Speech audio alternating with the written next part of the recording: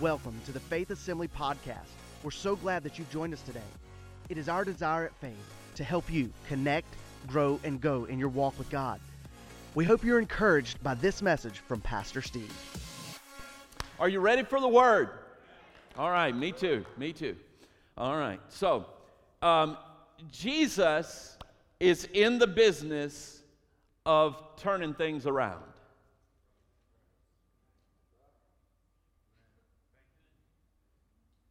Jesus is in the business of turning things around. You know, turning things, when Jesus was here on earth, turning things was his MO, wasn't it?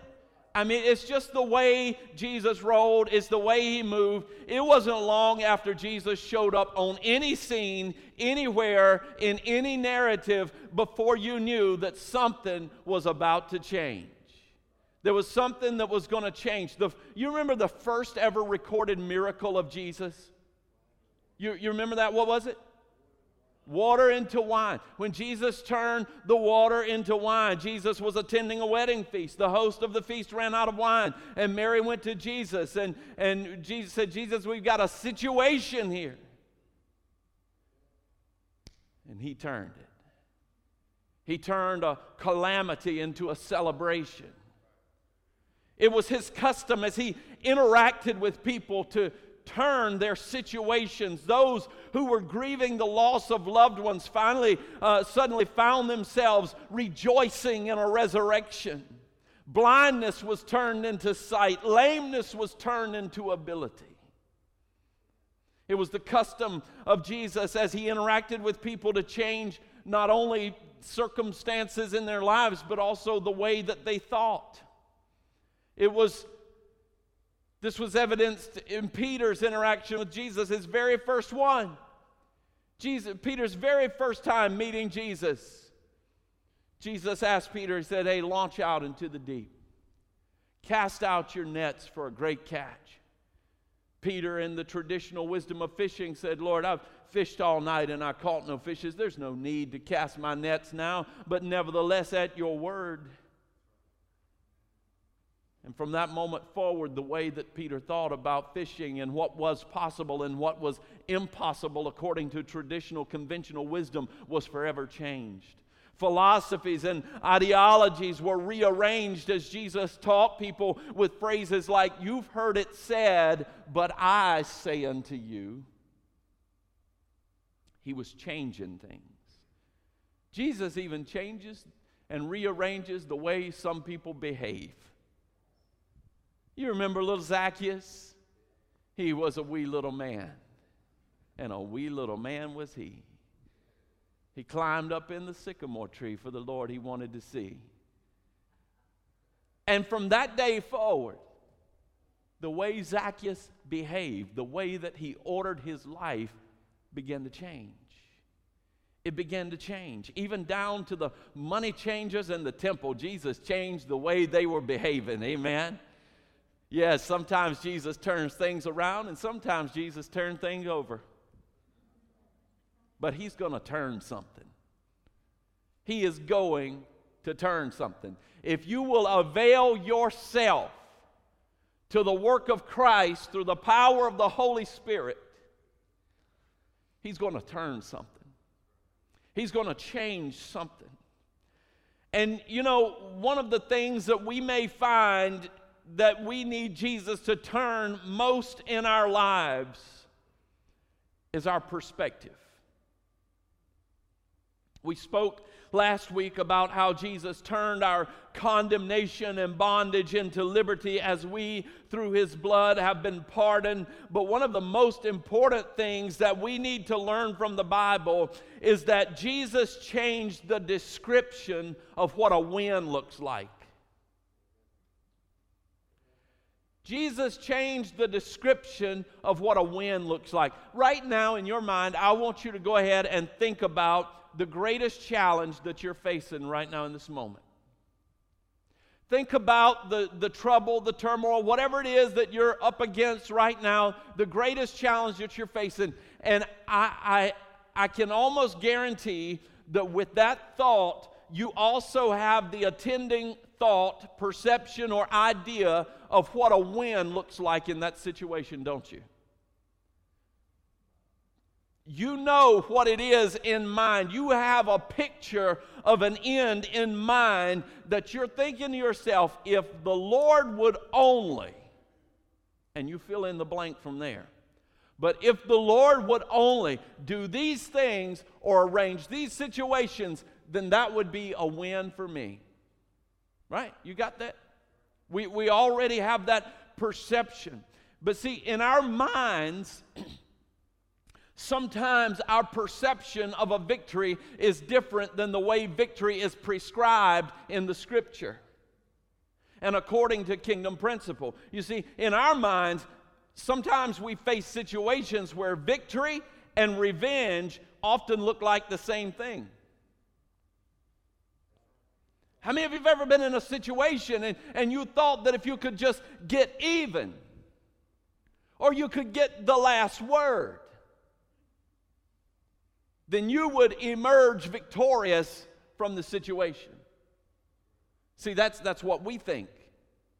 That's what we think. But in Matthew 4, Jesus says this, you have heard it said, you shall love your neighbor and hate your enemy. But I say to you, love your enemies and bless those who curse you, and do good to those who hate you, and pray for those who spitefully persecute you and use you.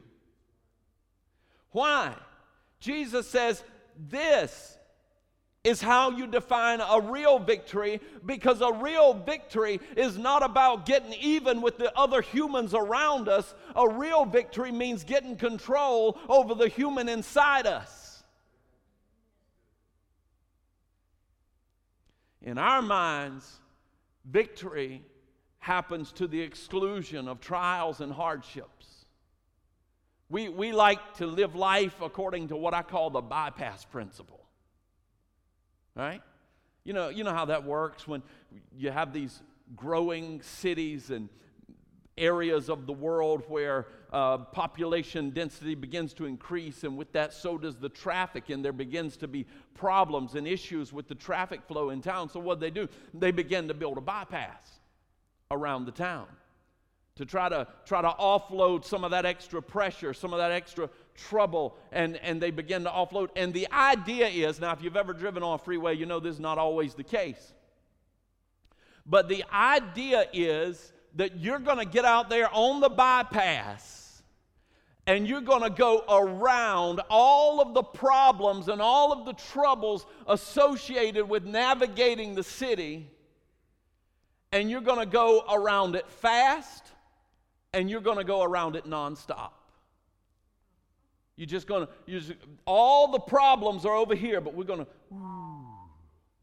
right on around. We like to live life that way.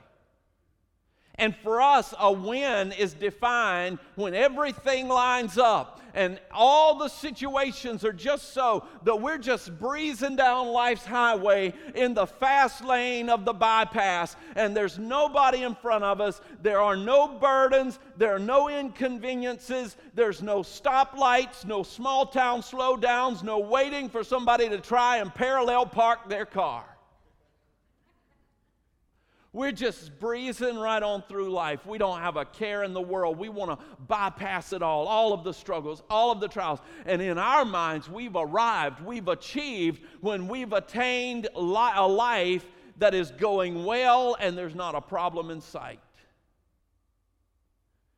But to give us a different perspective of a real victory, Jesus says this, these things have I spoken to you, that you may have peace. Because in the world, you will have trouble. But be of good cheer, Jesus says, because I have overcome the world. And here Jesus is letting us know that a true victory comes from having confidence in something more than the temporal and fleeting conditions of this life, and we need to place our trust in the victory that He has afforded us that is lasting and eternal. How many of you know it's true that it doesn't matter? We live life So oftentimes, we don't live in the moment because the moment is not what we have desired. We are continually living for tomorrow.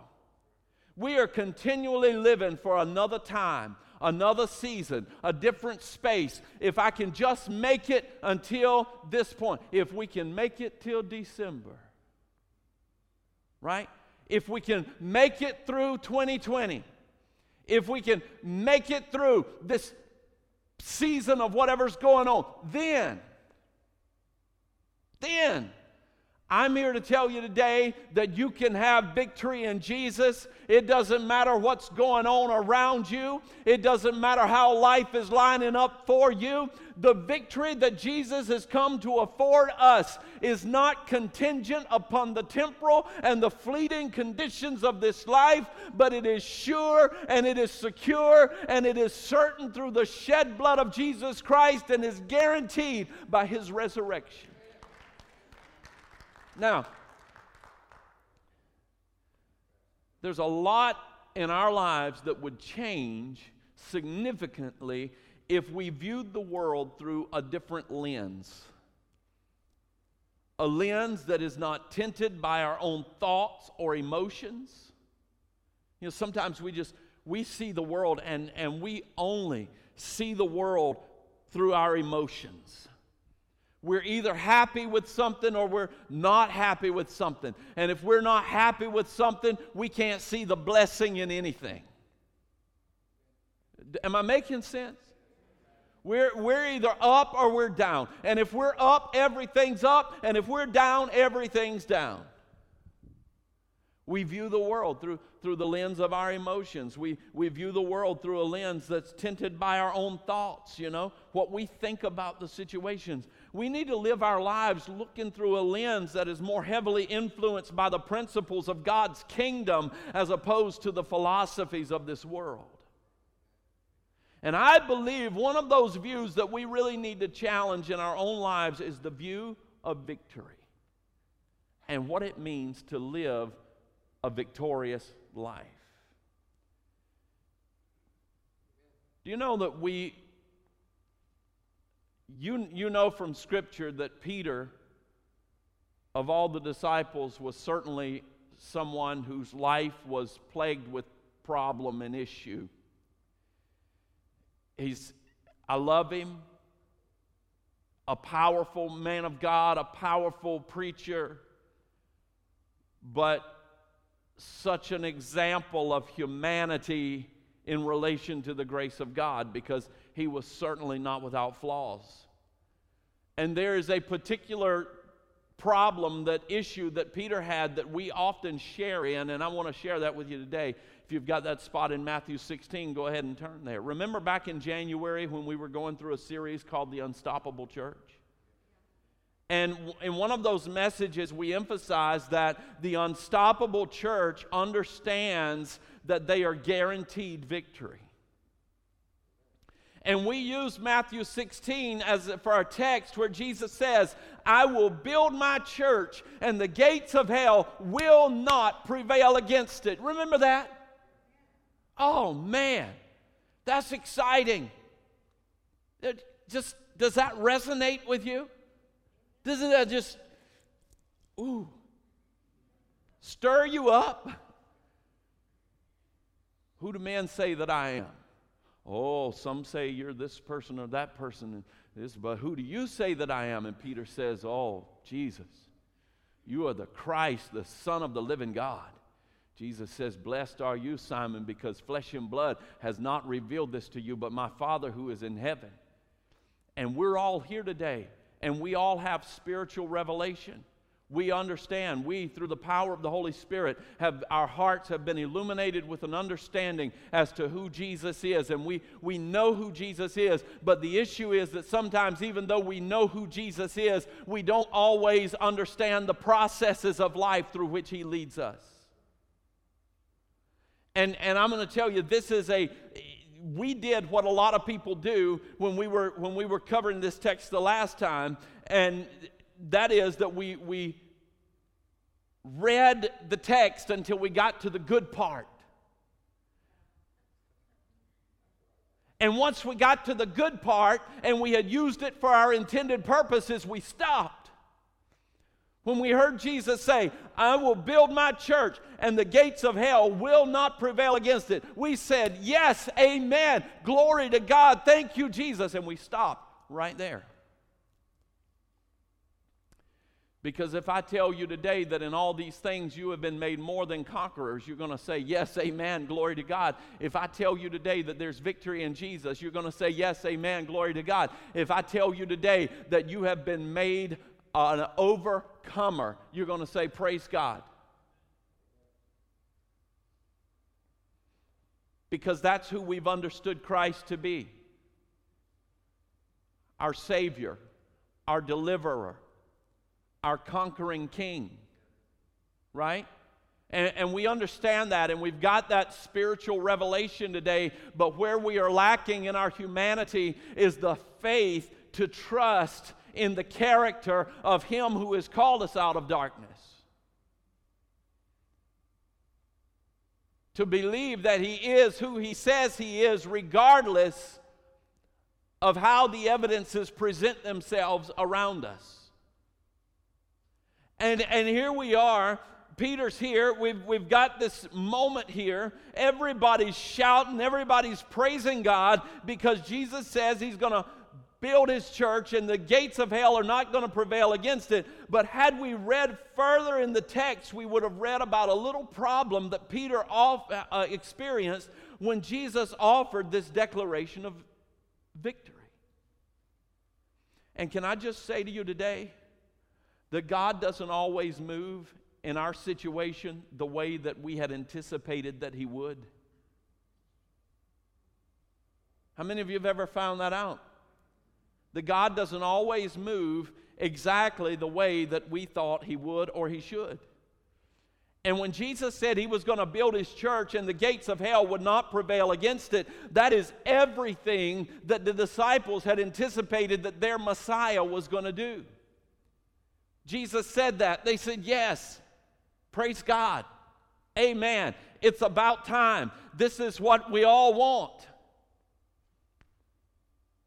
We want the assurance of victory at every turn, in every circumstance. And we want to be assured that God is going to fight our battles and afford us victories. And they are hyped.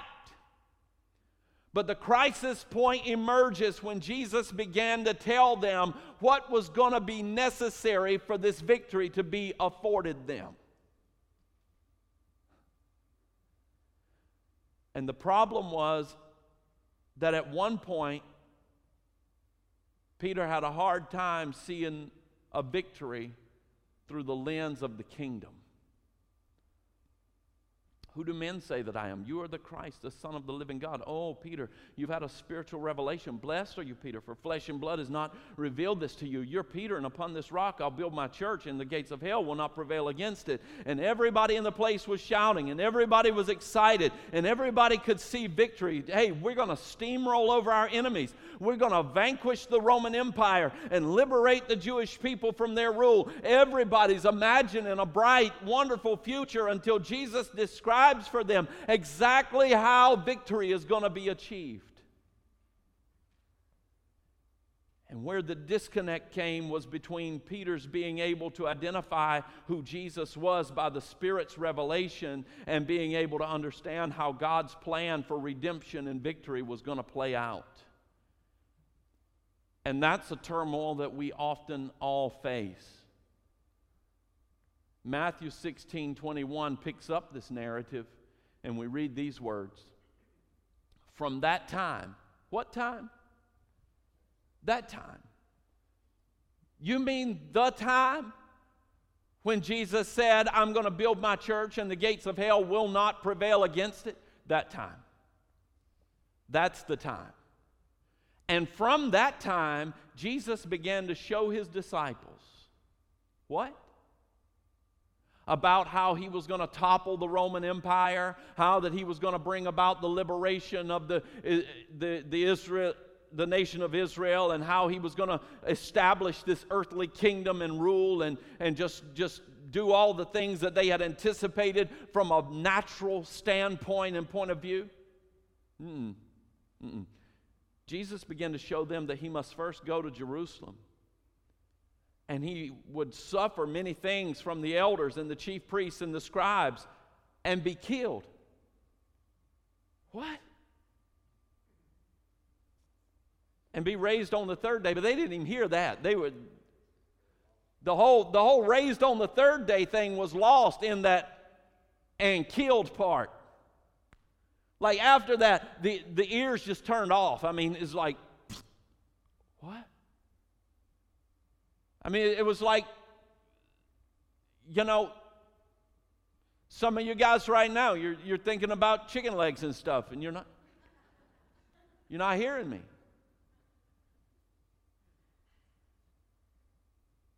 But they heard Jesus say, and be killed, and they didn't hear that remaining part. And at this point, you can almost begin to see the countenances change in the room. Hey, the gates of hell are not going to prevail again. And be killed. And be killed. And be killed. I can see that confusion come across the faces of Peter and the others. Come on, Jesus, address the social tensions of the day. Come on, they expected a temporal, triumphant prince as a Messiah, not an eternal king, and this is not what they were looking for, nor were they expecting. They weren't expecting someone who was going to heal their spiritual condition. They were expecting someone who was going to come in and overthrow the Romans and liberate the Jewish nation again. And all of a sudden, their elation and excitement is turned to confusion. And then Peter, as Peter does, begins to take Jesus aside. This is always funny to me. This always hits me real good, and it tickles me.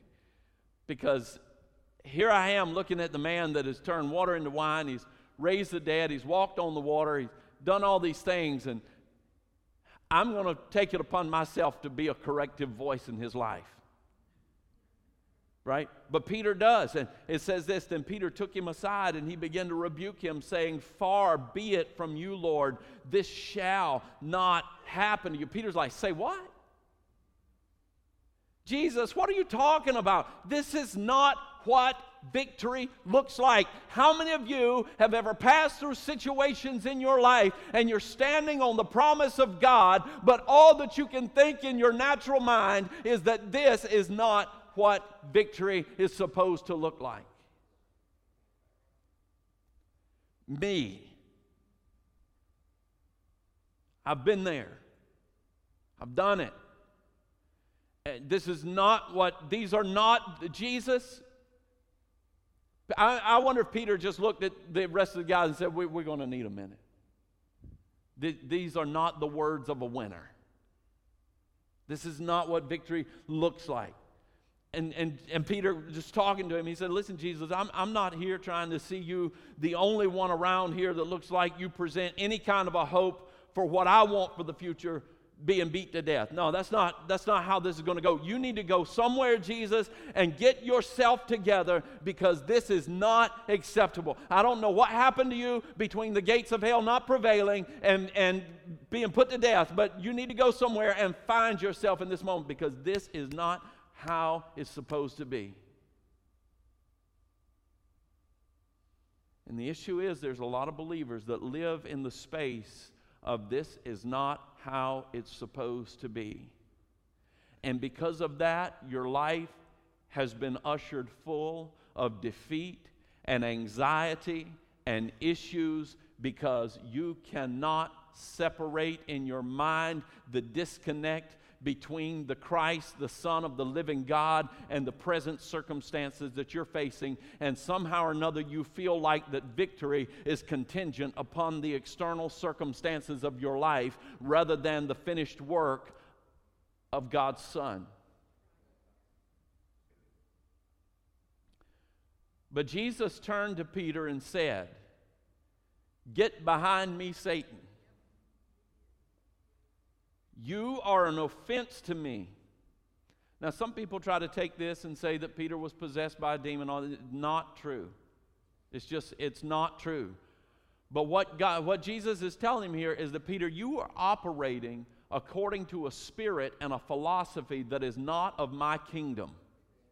You're not seeing things. As a matter of fact, Jesus goes on to clarify, you are an offense to me, for you are not mindful of the things of God, but rather the things of men.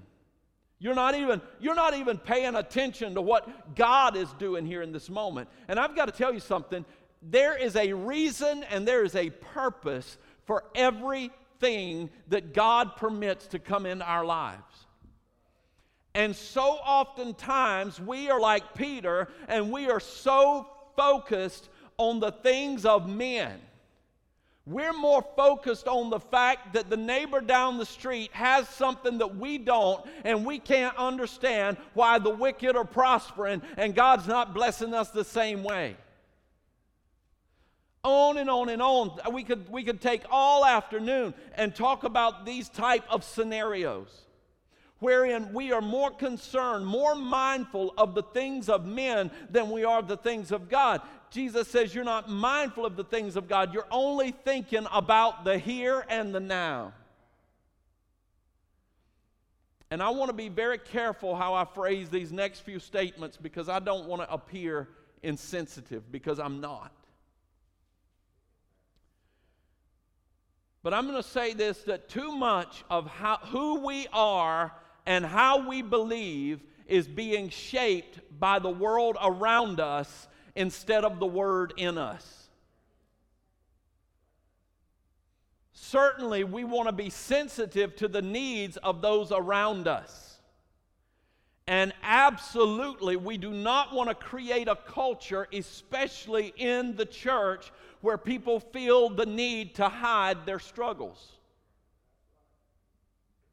This is a place of help for the hurting. Understand that. I want you need to grab that before you hear anything else I say. But here's the part that society has helped us define. You know, we used to preach that if you were an addict or you struggled with alcoholism, that you would come to an altar, and there you would find, through the power of God, deliverance. To be in a moment set free. But we've heard the 12-step programs of the world for so long, wherein we come in and we say, hello, my name is Steve and I am. And then you fill in the blank with your struggle. Hello, my name is Steve. I am anxious. My name is Steve. I am depressed. My name is Steve. I'm an addict. My name is Steve. I'm an alcoholic. My name is Steve. I struggle with pornography. My name is Steve. Fill in the blank with whatever you want to put there. And we've learned to take ownership of an identity of defeat that God never intended for us to walk in. And we have learned to be so accommodating to a spirit of struggle and a spirit of defeat and spirits of self-pity that we have lost our will to tell people that there's power in the name of Jesus to break every chain. Because if we dare suggest that their lives need change, then we're not accepting of who they are. And we're somehow being offensive in suggesting that they have a problem that would cause their lives to need change. So we tiptoe around the issues, and we dare not suggest that Calvary is the answer to the problem, because doing so would be a strong suggestion that their brokenness is something less than normal. And in the wake of that, we are too ready to accept defeatism as an accompaniment to my struggle. And I'm not saying that the very moment that you lay something on the altar, necessarily that God is going to take it away from you in that moment, and you may continue to struggle. But the difference is in that you may still struggle and you may occasionally bear your humanity. The point I'm trying to make today is that that does not negate you from being able to walk in victory, because your victory is not determined by your struggle. Your victory is not determined by your struggle or lack thereof. And we settle in and we just say, well, this is just how it is. And like Peter, we get so fixed on the temporal side of things that we forget that God is preparing us for eternity, not just trying to make us comfortable right now. And when God doesn't forfeit His plan to accommodate ours, we just hang our heads in defeat and settle into our disappointments. Listen, this is all the grace I can muster and just understand that this comes from a heart of love. But it is often my perception that if folks can't have victory on their terms, they'd rather be consoled in their defeat rather than be encouraged towards their victory. And that's not just my perception, that's honestly my firsthand experience. If I can just be that honest with you today, I'm no different. Sometimes I walk around with my lips poked out, and I am having just a terrible pity party. Just terrible. And in that moment, what I want is somebody to come alongside me and tell me that they understand and that life really is as bad as I've assessed it to be. You poor fella.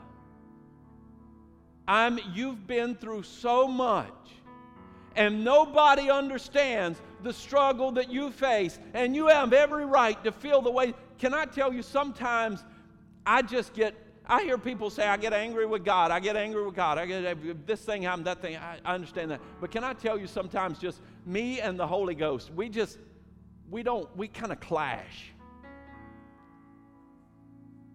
Sometimes I do get angry, because it's in those moments when my natural man wants to take me to a place of defeat and despair and discouragement that the Spirit of the Lord comes in and begins to speak corrective things into my life that I don't want to hear. And I say, I don't want to hear that. I want a consoler in this moment, not a counselor to get me out of this moment. Because what I really want is victory on my terms. I want the thing that has upset me to change around me, not in me. Does that make sense? Are you getting that? Because my natural inclination and understanding of victory is that all the things that have been trying and offensive to me are going to align in front of me and for me. But how many of you know that's just not the way life works? That's not the way it works. And can I just be honest with you? Jesus loves you too much to just flatten every mountain before you and fill in every valley in front of you and to straighten every path in front of you and to take every stone out of your pathway because it might cause you a little trouble and adversity. He loves you too much to do that because He knows that you never gain any strength if you never have to climb the mountain. You never learn peace if you don't walk through the valley. You never learn toughness in the spirit until you faced a few stones in the road.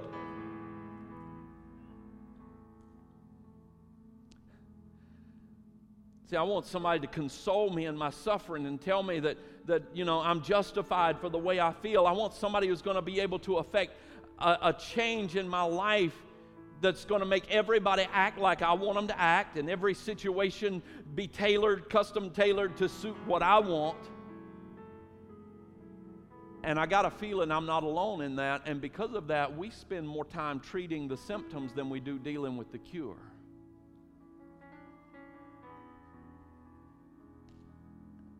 But what do we say to these things that usher defeat into our lives?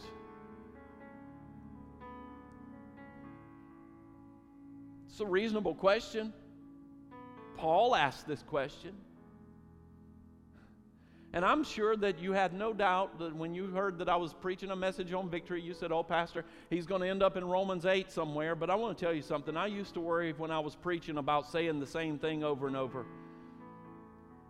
But then one day I realized that the folks who are listening to me have no reservations about continuing to live the same way, so I don't worry so much about saying the same thing.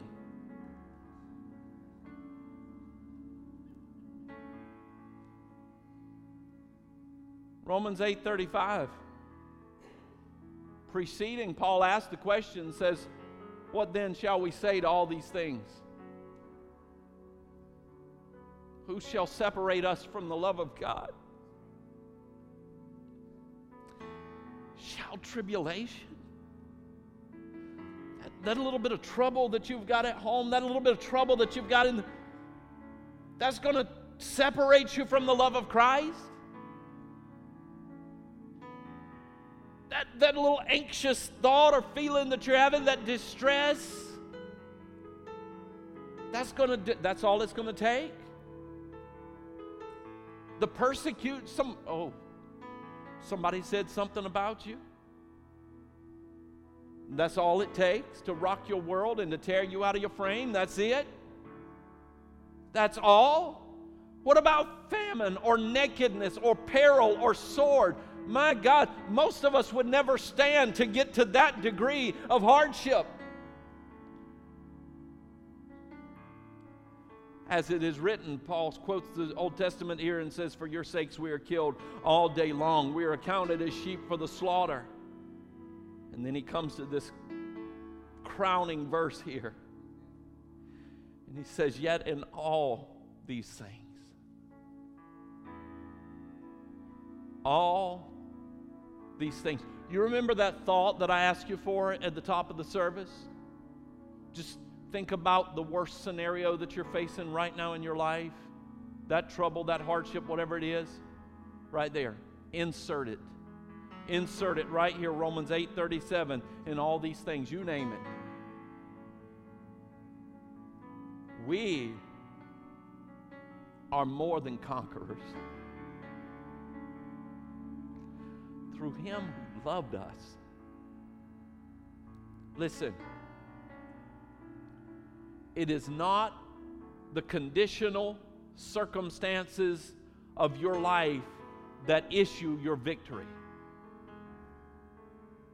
but rather the unconditional love of God. I don't stand in victory today because everything in my life is exactly as I want it to be. I stand in victory today because my Savior in weakness yielded to the death of the cross, and in a way that is so contrary to human understanding that even his disciples didn't understand what he was saying. He has bought for me a victory that no situation or circumstance or amount of money in this world could ever provide for me. And my victory today is not in the circumstantial conditions around me, but in the unconditional love of God for me. And I'm here today to encourage you that at the cross we find victory. I want to tell you today that if you'll get off the phone commiserating with all of your friends about how awful life is, and if you'll get off Facebook telling everybody how miserable you are, If you'll get on your face before God and lay your concerns on the altar before the Lord, He's ready to do something in your life that you'll be able to stand up from that place and turn around and look at the troubles of life and say, what shall we say to these things? If God is for me, who can stand against me? Parallel to Matthew 16 is the text found in Luke chapter 9. Jesus says pretty much somewhat verbatim the same things as Luke records from Matthew 16 to Luke chapter 9. And at the conclusion of this, verse 23, we read from Luke where Jesus says, Jesus has already pronounced victory. And He's described how that victory is going to be brought to pass. And He says, if any man will follow me. Well, where was Jesus heading? He was heading to the cross. But ultimately, He was heading to the culminating victory of the purpose for which God had sent Him. I'm going to say that again. Ultimately, Jesus is heading towards the culminating victory for the purpose of which God had sent Him. How many of you believe that you're in this life and God has a purpose for you? How many of you believe that Jesus wants to lead you into the culminating purpose that God has for your life? Right. And Jesus says, if any man will follow me, and you got to be clear on where we're going here. That's where we're going. We're going to the culminating purpose that God has for our lives. In Jesus' case, it was the cross of Calvary, the barred tomb, and the resurrection. We get that. In your case, it may be something different, but nonetheless, the principle is the same. If any man will follow me, he's got to deny himself, get over the fact that the world's got to bow down to meet your needs, take up his cross. That's the altar where we surrender it all, the way we thought it was supposed to be, the way we thought it was going to go, and say, Lord, if it's possible, let this cup pass from me, but nevertheless, not my will, not my way, but yours be done. Because I know at the end of this, you're going to have your way in my life. I don't understand why you brought me to it, but I trust that you're going to bring me through it. And I will not be defeated. I will not be discouraged, because my victory is contingent upon your love for me, and that never changes. But he must first deny himself, take up his cross, and follow after me. Church, we don't have time to sit around pouting over what might have been and why the world's not bowing to meet our wishes. Time is short. You have a purpose. I have a purpose. And it is, as we sang today, to make Jesus be lifted high in this world and to be glorified, to be magnified. And how do you do that? You walk in victory. You walk in victory. Why don't you stand in victory right now? If you're victorious in Christ Jesus, just stand up wherever you are, all over this place. Even in your home, go ahead and just stand up right now.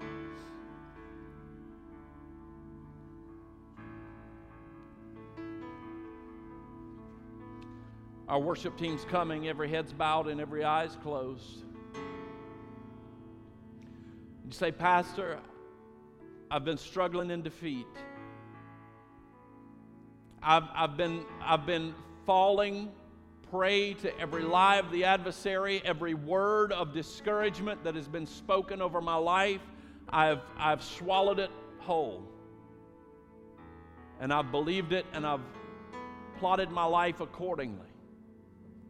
And today I want to stand in a new victory. If that's you, slip a hand up wherever you are all across this place. Amen. I see those hands. See those hands. Are there others this morning? And I'm not just asking, are you saved or not? because this is a real struggle that goes beyond the point of praying a prayer of salvation. I want to declare to you today that you are fearfully and wonderfully made. That God knit you together in your mother's womb with purpose. And He has loved you with an everlasting love.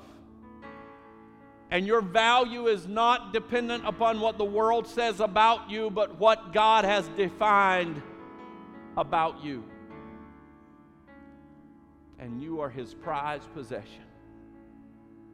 He loves you.